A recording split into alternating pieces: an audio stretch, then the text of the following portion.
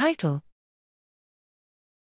Modeling Idiopathic Intracranial Hypertension in Rats, Contributions of High-Fat Diet and Testosterone to Intracranial Pressure and Cerebrospinal Fluid Production. Abstract. Background: Idiopathic intracranial hypertension, IIH, is a condition characterized by increased intracranial pressure, ICP, impaired vision, and headache. Most cases of E occur in obese women of childbearing age, though age, BMI, and female sex do not encompass all aspects of E pathophysiology. Systemic metabolic dysregulation has been identified in E with a profile of androgen excess. However, the mechanistic coupling between obesity/hormonal perturbations and cerebrospinal fluid dynamics remains unresolved.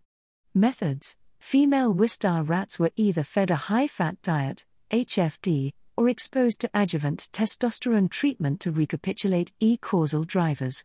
Cerebrospinal fluid, CSF, and blood testosterone levels were determined with mass spectrometry, ICP and CSF dynamics with in vivo experimentation, and the choroid plexus function revealed with transcriptomics and ex vivo isotope-based flux assays.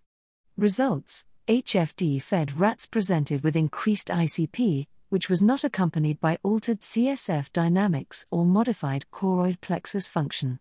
Chronic adjuvant testosterone treatment of lean rats caused elevated CSF secretion rate, in association with increased activity of the choroid plexus Na plus, K plus, 2 Cl cotransporter, NKCC1.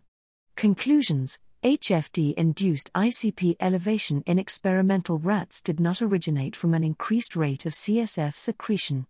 Such modulation of CSF dynamics only came about with adjuvant testosterone treatment, mimicking the androgen excess observed in female E patients. Obesity-induced androgen dysregulation may thus play a crucial role in the disease mechanism of E.